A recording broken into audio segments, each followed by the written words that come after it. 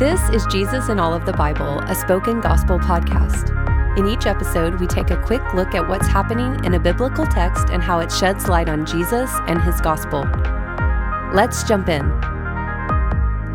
Jesus tells his disciples about the kind of suffering they can expect in their lifetime. Jesus boldly predicts Jerusalem and the temple will fall.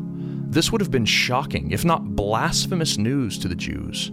Jerusalem and the temple represented the center of God's plan for salvation. Predicting their destruction was like predicting that God would abandon his people and break his promises. Jesus warns his disciples that not even they will be immune to the coming wars.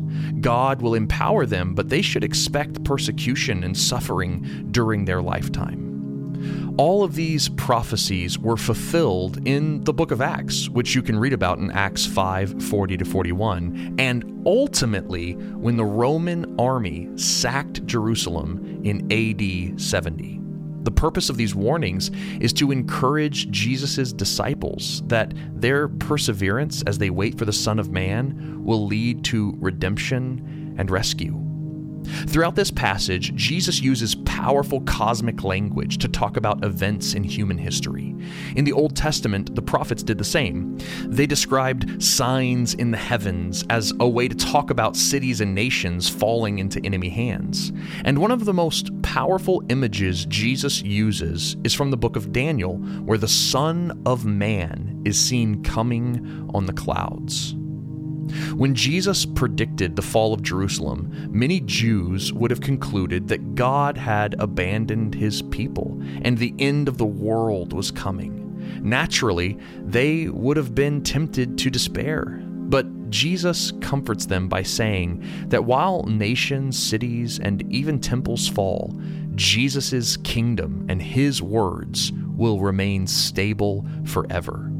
God's promises won't be fulfilled by preserving Jerusalem or the temple. They will be fulfilled in Jesus.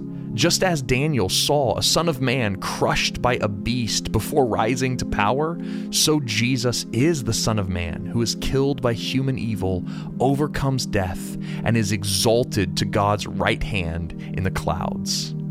Unlike a city that can be overthrown or a temple that can be burned down, Jesus himself will be the new, unconquerable temple. And since his death and resurrection conquered the kingdom of death and the fires of hell, everyone who remains faithful through their own persecution and death will stand next to the Son of Man in a new Jerusalem forever. So I pray that the Holy Spirit would open your eyes to see the God who keeps his promises and never abandons his people. And may you see Jesus as our indestructible temple who secures for us an eternal Jerusalem. Thank you for listening to Jesus in All of the Bible. This podcast is created by Spoken Gospel, and you've been hearing from David Bowden. Spoken Gospel is a nonprofit ministry dedicated to speaking the gospel out of every corner of Scripture. To learn more about our mission and to view all of our free resources, visit spokengospel.com.